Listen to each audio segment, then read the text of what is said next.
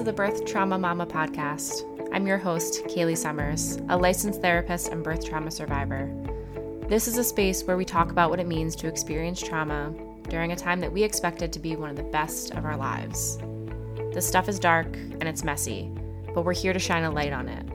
We're here to hold your hand as you walk through the darkness. We're here to show you that the light exists, and we're going to help you find it. So wherever you are, take a deep breath, settle in, and let's do this. Welcome back to the Birth Trauma Mama podcast. Today I have a very special guest. Jess Meyer is joining me, and I already have so much to say about you and your space. I'm going to let you introduce yourself first before I become my typical runaway train, but I am just so thrilled that you took the time to sort of jump back into this space with me. And it's really meaningful that you were willing to do that. So thank you so much for being here today. Absolutely. Hello, everyone out there. I'm Jess. My podcast was Only You, a one and done podcast. It was meant to be, I say was because it is not on the air anymore, sadly. But it was Very meant to sadly. be a resource for parents with one child, whether by choice or by circumstance. And the Instagram handle Only You Podcast, which is now Only You Community, was also created to be that sort of safe space. Yeah. Thank you so much, Jess. And again, I have so much to say about this, and we're going to get into this a little bit, but I found your space. I can't even remember how long ago it was, not long after I had entered into and created my space. And I remember having sort of a visceral reaction, like no, I don't want to go there yet. Like I can't look at that given my circumstance, right? Like I refuse to admit that this could be my life and this isn't what I wanted, and I can't look at that. And then of course I got curious, and as my healing continued, and I've said this before on your podcast, like your space was the first space that allowed me to explore that my life could be okay and fulfilling with an only child, which sounds a little crazy. Like, of course, my life could be fulfilling and wonderful, but no one had ever taught me that. It was always, I grew up with a sibling. You're going to have a sibling. Everyone has a sibling. If you don't, like, that's weird, or whatever the rhetoric is. And so your space like cracked open that door for me in a way that really allowed me to do the both, and that allowed me to say, like, this really sucks that this wasn't my choice, and there can be some really beautiful things about having an only child. And so I was actually just talking on another podcast yesterday that I was on about how like you gave me that gift, and I will forever be grateful that I'm in a position where I feel still sad about my lack of choice, but also like really joyful in what our little family of 3 can look like. That is so sweet. Thank you. Of My gosh. course. Yeah. I think the page, the podcast, it became more than me. I think Yeah. I was maybe a conduit, maybe a, just right place, right time. I remember. So the podcast was created during the pandemic. That's what I thought. Yeah. It was sometime, I think, in the middle or end of 2020. Yeah. And I remember my husband Pierce and I, we had like a little baby. Penny was 6 months old when the pandemic started. And we were talking about creating a podcast, and I had a few ideas. Just It a wasn't few. it wasn't this specifically. It was just that that's the one we ended up going with. Yeah. There was going to be a Freaks and Geeks Oh my podcast. God, I love Freaks and Geeks. I know. I had some thoughts about like a farming or gardening podcast. Like Love it it. was a pandemic, right? I don't know. I had a lot of time. And so Yeah. I was like, what if we did a podcast about having an only child? Because at that time it wasn't really even a big deal for us. We had already come to terms with it Yep. together as a partnership, and we were starting to tell other people, and we were starting to get feedback about it. So it was very much top of mind, and that's the one we went with. And so I just feel like ever since I created it, and even in the aftershocks of it now that I'm not really doing it anymore, people say a really similar version of that sentiment to me, that the page, the podcast, the conversations opened a door for them or changed their life in some way. And incredibly humbled by it. I can't believe that my work can touch people like that. But if it does, I think it says a lot more about the society that we're in, because it really Yes. shouldn't be this type of conversation for us. And I think sometimes it's important to stop and take a beat and recognize that we're not always as forward as we would Mhm. like to be when it comes to how we treat parents and mothers specifically. We Oh, have got some ways to go. so, so true. Could not have said it better. We have a ways to go. And I think something that I've always related to in your space and that I connected with on top of sort of the content is the way that you deliver it. And you deliver it with such like fiery passion. And that is that piece for me too is definitely something that even more so connected me with your space in sort of a like take it or leave it, but this is how it is. And that feeling allowed me to then, again, in the one and done space or the only child space, allowed me to feel so confidently in not only fighting back or pushing back against societal ideas, but like my internal ones of like, how's my kid gonna turn out? Like, oh, am I gonna, he needs a sibling, and like, what? Like, where am I getting that internalized idea from? And that reflection, I think, was so helpful through your space. So yeah, I'm wondering if you could maybe share a little bit about your story and how you came to several podcast ideas, but landed on the Only You podcast. It all started when I saw Freaks and Geeks for the first That's what we um need to talk about. Yep. so I guess I'll start with my pregnancy. I was pretty fortunate not to have much of a lead up to getting there. We became pregnant pretty easily. It was very planned. I was a obviously first time parent. So I started really feeling the effects of anxiety in the pregnancy. And I think I always was an anxious person, so I wasn't surprised. Yeah. And I spent a lot of my pregnancy in fear, in like crippling fear. I Mm. remember I had the miscarriage statistics site, which looking back, it's like that that's not normal behavior. But I would every single day just see what my likelihood would be to miscarry, and it would go down every day. And that should have probably been a red flag for me to get help. And if anybody out there relates to my story at any part of this journey, I'm going to say it right at the top, like please call a therapist and get on their waiting list, because I really believe that anybody who is encountering pregnancy should have some mental health support. I think Agreed. this I could have had some of this stuff caught earlier. Mm. Not so much the preeclampsia, but the mental health stuff The maybe. mental health stuff. Yeah. So I went through my pregnancy and I felt anxious. I sort of normalized it in my own head. I know mothers can be anxious, and I certainly know I can. Yeah. So the pregnancy was pretty easy going. At the 20-week scan, we were told she was pretty small. Some things weren't developing right. Small kidneys, but nothing like huge, but a lot of little things that was sort of like we were going to keep an eye on her. So at that point, we started going in more often. Again, she was still having some growth restriction. So she was always pretty tiny, but I'm small. I'm like 5'2". So they weren't really worried. And I always felt like I was the most worried of anyone. My husband really laid back. The team around me real laid back. Everything was cool. And I'm sort of in here, like in my mind, freaking out. Why isn't she growing? Why isn't she bigger? Yeah. But really trusting the doctors. So I believe it was my 35-week check-in. I was having weekly scans at this point for IUGR. At my weekly check-in, go in there. It's a Monday morning. Pierce is in his like outfit for work. So am I. We're both still very much going to work. I have 6 weeks left. Um, and or 5 weeks. Anyway, so we go in and they take my blood pressure and it's high. It's like just like that, because the week before it wasn't. And it was like slowly raising, but it started low. So it was still very much in the normal range. Yeah. So I had gone to a wedding the weekend before, and I remember at that wedding, I felt like I was going to die. Like I, it was really hot. It was an outdoor farm wedding.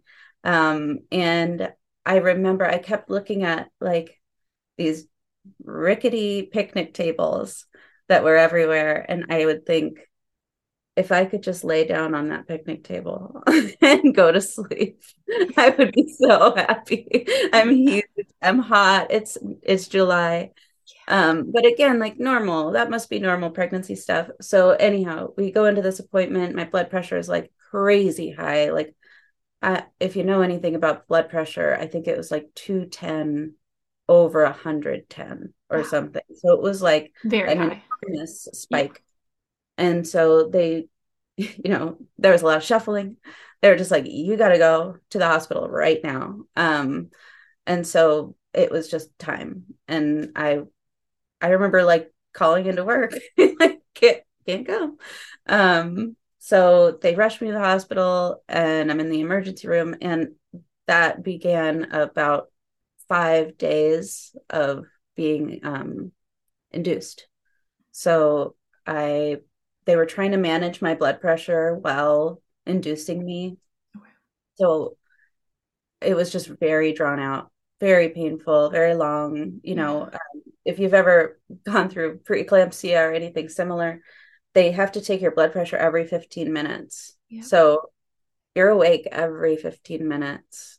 Yeah. And that's for 5 days. So It's like torture. So how it they was like torture it was people. kind of like torture. And Yeah. so looking back, I was in pretty good spirits as I was waiting for my baby. Considering. Yeah.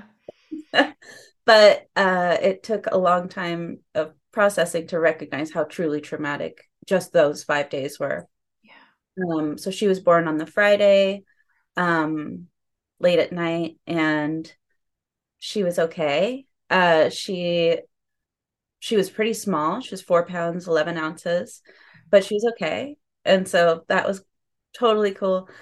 We spent another night there. She had to do a lot of like preemie tests. She had to do the car seat test. Yeah. We did fine on all of those. She had a little bit of jaundice, but they were like, she's good. Put her next to a window.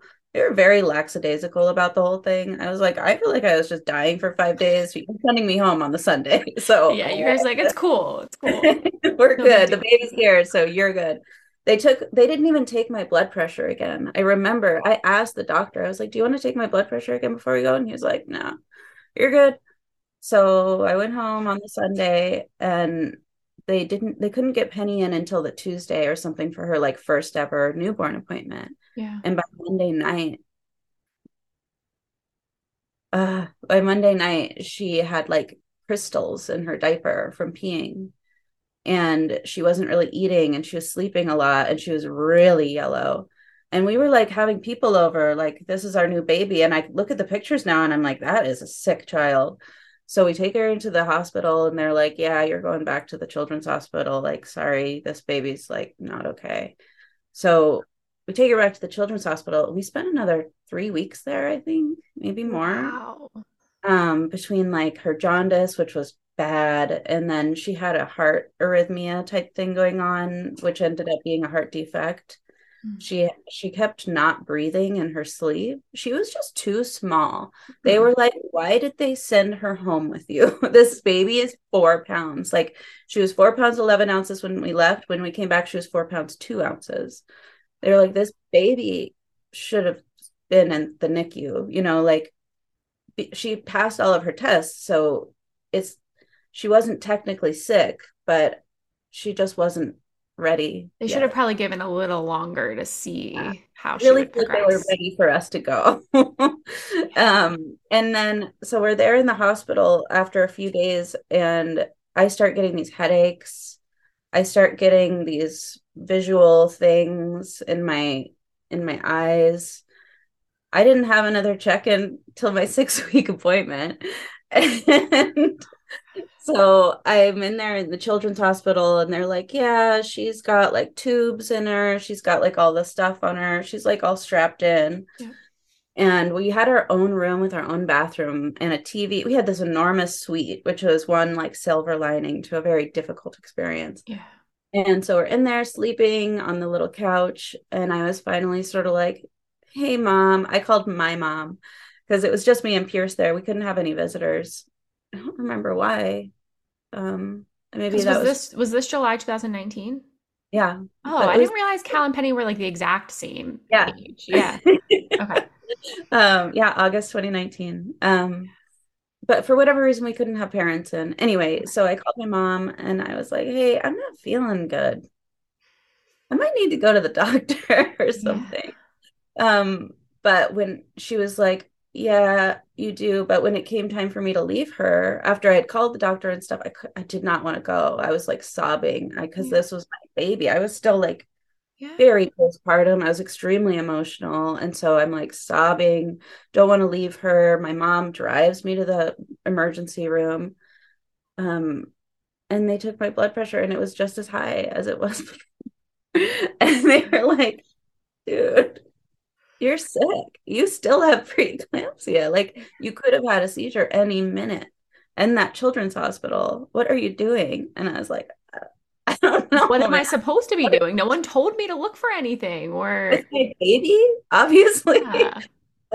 So they like were threatening to admit me. And I was like, dude, my baby's across town. I cannot stay here. I must leave. And so they like mainlined medicine to try to get my stuff back down.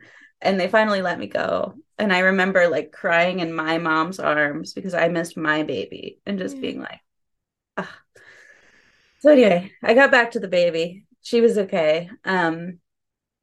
They got me on a good medication schedule. They got me or I had to go to the drugstore and buy myself one of those things for your arm, a blood pressure monitor.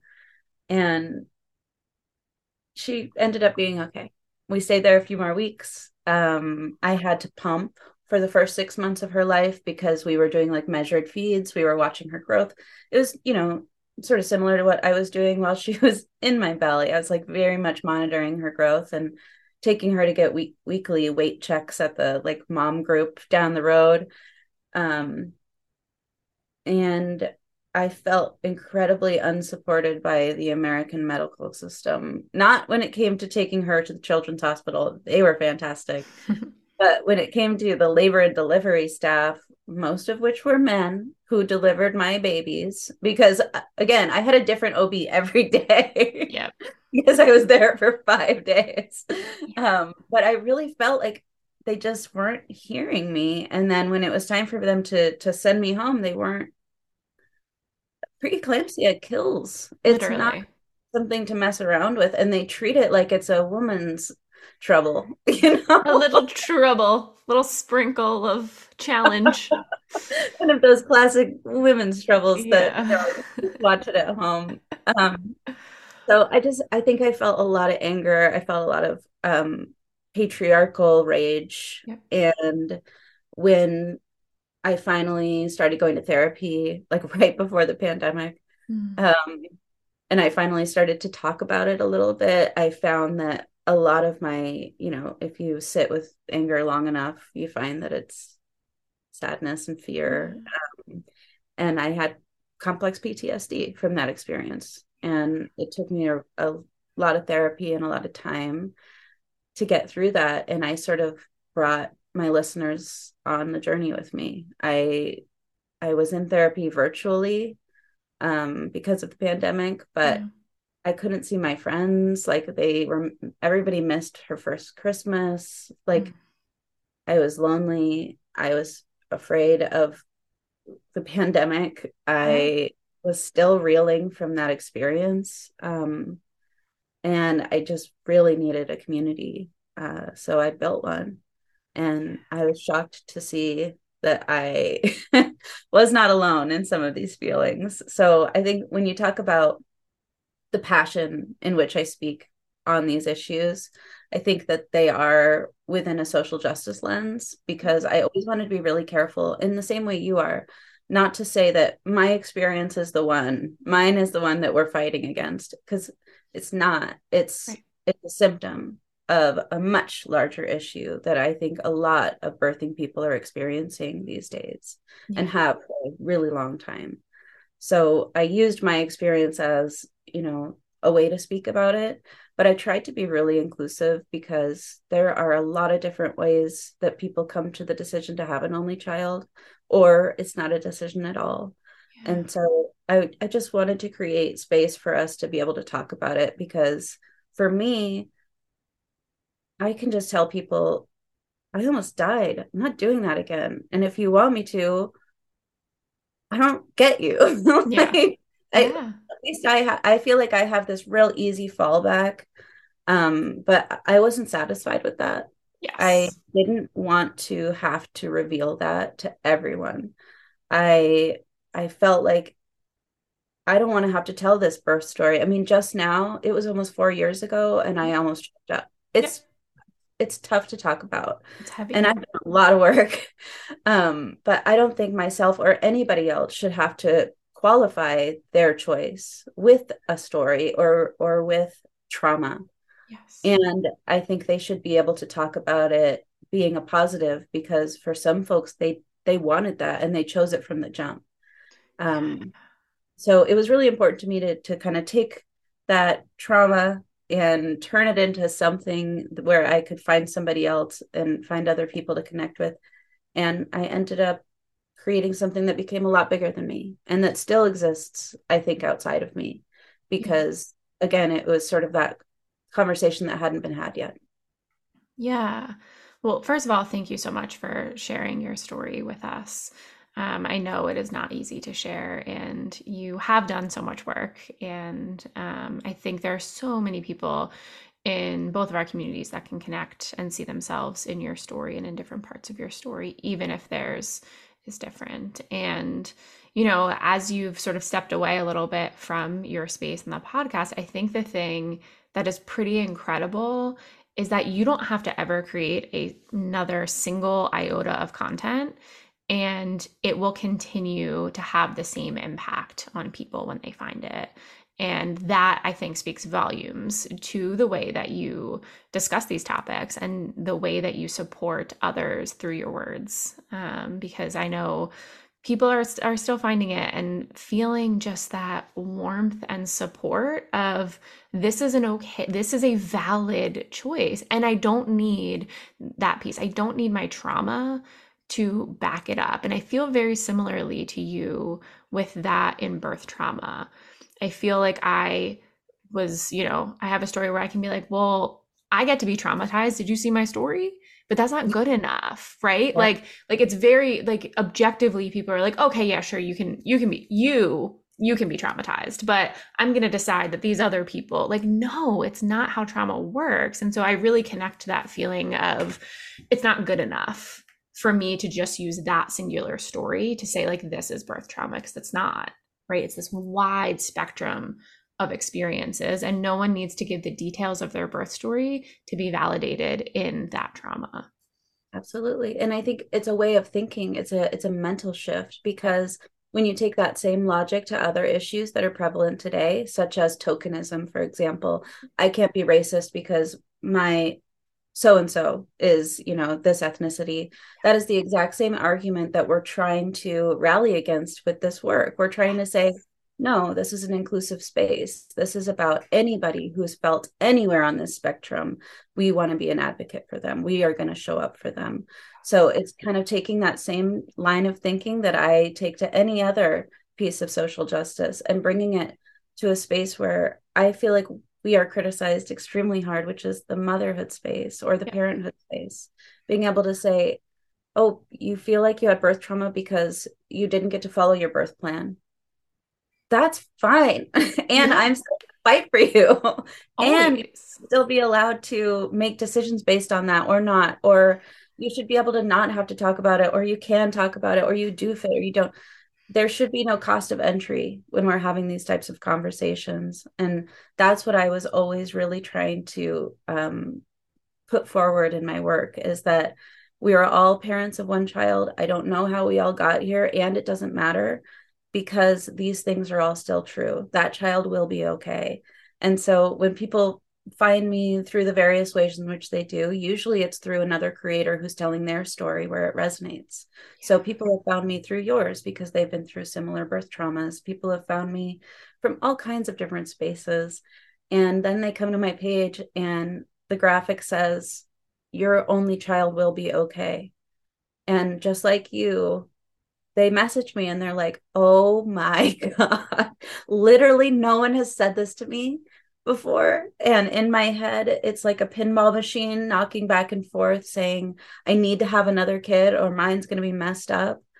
And that finally just gets a place to stop and they can be supported and they can know that child will be okay. I don't care how you got here. Doesn't matter. You don't have to tell anyone. You can have these tools. Yeah. So when grandma comes over and says, your child's going to be, this or that, please take this content, screenshot it, open it up, and read it to her. Because Seriously. this is your freedom. This is how you can get out of this. I think a lot of people, they focus on the reason, like what got them there. They Yeah. focus on, oh, well, my partner and I got divorced, or I, had secondary infertility, or there's a lot of reasons that you can get there. The reason I don't focus on those is because I believe that they should be private if you want them to be, and you don't have to qualify your reasoning with anyone. I think you should be able to share that with yourself, with your friends, with your network. But when that random lady at the grocery store, for some reason, has something to say about your only child, I want you to be able to say, no, absolutely not. And I want you to believe it. Yeah. Because once you do, I really feel like that's a ticket to freedom and that's a ticket to being able to own your trauma and move on from it. Yeah, I think that's so powerful. I mean, the phrase that you said, there should be no cost of entry. I think that is really powerful and important. And I think for, a lot of people who feel there's sort of this, especially with birth trauma from my community, I will say most people don't feel like they had a choice, regardless of it being physical or emotional. Like birth trauma came in, impacted their life in a way similar to you, where it didn't feel like a choice. And there's a shift there that that I've had to go through. Like there's the grief, right? And what's really interesting is that people are so uncomfortable with that grief, and they, like, even my lovely wonderful family, my doctors were so uncomfortable with the experience that I had to have, that my internal system was like, I have to fix this, right? Like I have to fix what happened. I have to fix not being able to have any more kids. That already existed in me because of the like intolerable grief of having a hysterectomy. And then what happened on the outside is all of my support systems were so uncomfortable. So they would quickly be like, well, surrogacy is always an option. And so then it became this like reinforced cycle. And I was off to the races. Like, we're doing surrogacy, we're doing all, and it was a total trauma response. And I do think that's where your page allowed me, like once my husband was like, no, we are traumatized. Everyone is traumatized. Stop with, just pause. And the pause gave me a moment to explore what life could look like if I only had one child. And I think that's the sort of shift that we see a lot in our community is once we're able to, we still have the grief, but once we're able to make just a tiny bit of room for the, well, wait a second, what if it is just this? And is there any possible positive that you can glean out of that? And then you realize there's actually a lot. And that I think is what your space provides. And my point being that I really appreciate that your space doesn't focus so much on the why we got there, because it makes it hard, I think, for people if it's all about like we chose this and this is the best thing to ever happen to us always. It's hard for the people who don't have a choice. And I don't get that from your space, which I think is exactly what you're saying and is such an important piece. We can still empower the people who are like, this is what I want. This is what I've always wanted. This is what I chose for my life from the get. And I feel comfortable and good about it. And you have the people who are like, this is the worst thing that ever happened to me. And I'm also finding some really cool positives in your space coming together and feeling comfortable being in the same community and supporting one another. Yeah, exactly. That's all it was meant to do. It was meant to say we are more alike than we are different. It doesn't matter how we got here because now we're here and we all have Yeah. these single kids.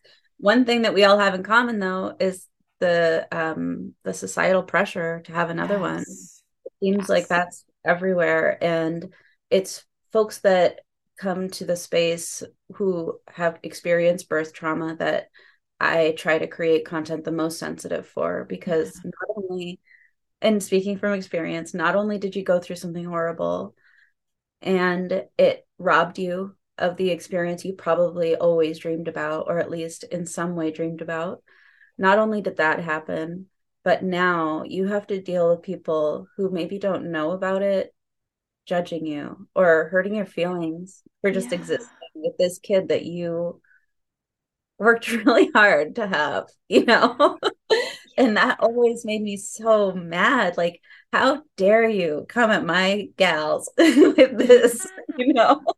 And so I think I took that sort of indignation and I used it to fuel me. I was mad and I couldn't understand how people could be so cruel to these folks who have gone through so much. I truly just I didn't get it. So I think that in the same way, perhaps my space opened a door for you, your space opened a door for me, because the word birth trauma was never even brought up to me during, after my experience. It was never, trauma was never even mentioned. And being in the hospital for 5 days leading up to it, you know, that torture that, you know, and Yep. then going to the children's hospital right after that, there was so many different times that I could have said, this is traumatizing me right now. Like I am in the moment being traumatized. This is horrible. And I feel like there's nobody there to talk to you about it. You have to try to find your way through a really complex mental health system to get access to care. Yep. I'm extremely privileged and I still had a hard time accessing care. So your page like allowed me to talk about birth trauma, and it wasn't until I really did that work that I could step into my power and into my confidence as a one and done parent. I feel like that's not the same trajectory for everyone, but for me I had to do that first before I could really feel confident. And now I'm almost on the other side of it where I'm still very much a fierce advocate, but it doesn't rattle anything up in me anymore because I did it. I'm done. Like I've made my choice. Everybody knows. And honestly, with the podcast, really Everybody everybody knows. everybody knows. There's Yeah. nothing, you know, and I feel even more sure about it every single day. Like I don't waver. I feel extremely confident. So I think that for me, it was therapy, it was a community, it was talking about my story, and then it was finding other people who could relate.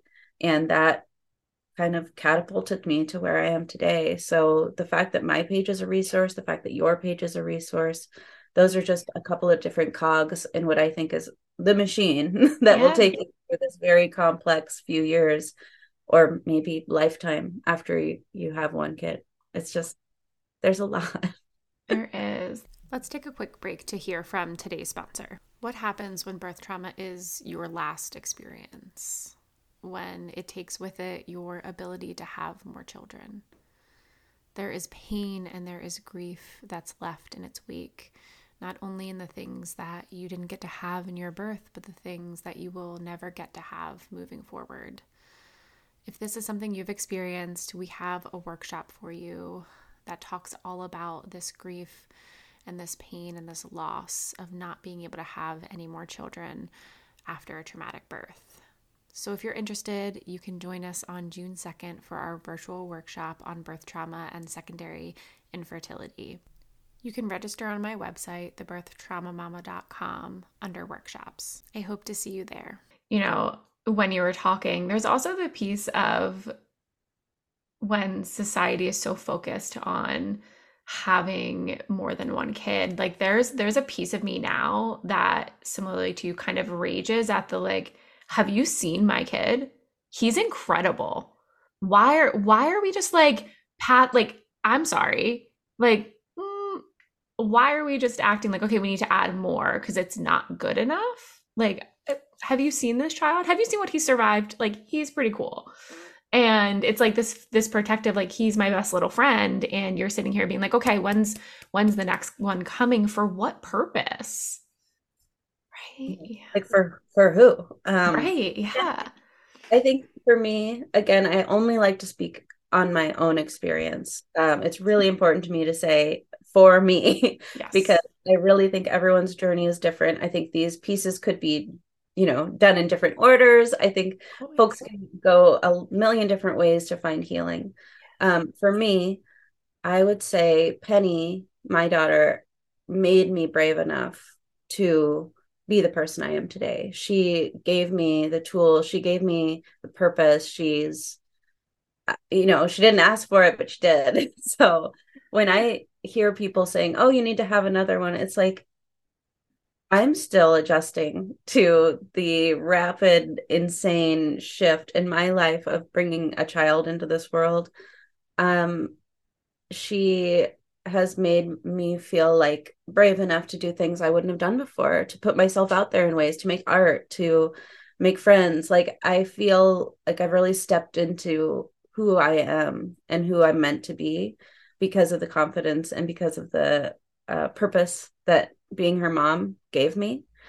Um, so yeah, when people start talking about having another kid, it's sort of like I just met myself. I'm not having another kid. I'm I'm still getting to know So, her, yeah. and she is amazing. She's a mother, she's a warrior, by the way. So don't speak on her ever again. Yeah. Like I feel like I again have been catapulted, and they call it post-traumatic growth, really is what it Right. is. Yeah. And I'm sure you're aware, after you've gone through trauma, there's this period of intense growth. And I would say, trauma is a word not everybody can apply or will apply to their journey. But for me, what I went through to get this kid here, it created an entirely reborn version of myself that I'm still getting to know. So it's almost laughable for someone to say, oh, let's add another baby to this situation. It's like, I am the baby of the situation. I have Okay. been reborn and I need to be taken care of too. I love this. I love this reframe. I'm so into it. So Yeah. yeah, I don't know. There's once you're I don't know, I feel really grateful to be where I am today because I'm in a place where I can really stand in my truth. I don't feel the need to explain myself to anyone. I have my pre-canned phrases. Sometimes I literally just say that's sexist and just move on with my life because I mean we can do the whole conversation or I can just get to Yep. it. It feels Whatever. like you should just get to it. Um, Yep. but I just feel this incredible confidence in my decision now, where I can enjoy and savor and soak up these baby years. She's almost not going to be a toddler anymore, which I'm sure you know. And she still sleeps in my bed sometimes, and I'm literally just so aware. It's like I get to experience her toddlerhood and her childhood with a soberness and a clarity of being a one and done parent that doesn't have a newborn, that isn't pregnant, that doesn't have an older kid. I have this laser focus on her. And by doing, cognitive behavioral therapy, by working on myself and being her mom at the same time, I'm finding it really easy to be super present and to soak in all of these memories. And I know that someday I'm going to look back and I'm going to be one of those moms that's like, we had so much fun. We had the greatest time. Oh, we used to go places like, we used to do craft projects. And I'll get to look back on right now and be like, she was killing it. And they were best friends. And what else could I possibly ask for? You're making me teary, Jess. Every time I talk to you, it's just because it's not toxic positivity. It's like this beautiful recognition of the other side of the coin for me, from my story. It's this, I have this push and pull all the time of like the sadness and the grief, but also like you are such an important reminder for me of that other side and of the fact that I get to be here and like see these moments. And exactly how you put it, it's just, I'm not going to try to re-say it because it was beautiful. Like just being present and knowing that you're going to look back and be like, I crushed it and we were best friends. Yeah. It's I mean, beautiful. I think that that is the gift trauma gave me. Yeah. I think when you have a near death experience, or when are put against some of your worst fears, you really get the opportunity to look at your life and to look at the grand scheme of things, knowing that I could have been robbed of the experience of raising her, with just like a phone call that I didn't make, you know. So I true. think it gave me a different view on this experience, and it really, made it so that I have to pay attention and I have to be really cognizant, because life will give you situations that you can't control. Yep. And so you really just have to know who you are and know what you want, because those waves are going to keep coming regardless. Absolutely. Yeah, that's so important. Well, Jess, I cannot thank you enough. I'm so grateful that you came out of your hiatus to talk with us. And it really means a lot because I know it's not so easy to dive back into this stuff. But you can find Jess on Instagram at Only You Community. She has wonderful content that, again, it's like a time capsule. It's kept there. It doesn't matter. You don't have to make anything new. And that content is incredible and has really guided so many of us to a place of really accepting, and not only accepting, but feeling really good about either the choice or the situation that life has put them in with having an only child. Absolutely. Well, thank you so much for having me on. I really appreciate it. And for anybody out there that used to listen, just know I miss you. I miss making content for you. And I'm really glad I got to be a small part of your life for a little while. So thank you. And maybe we'll talk soon.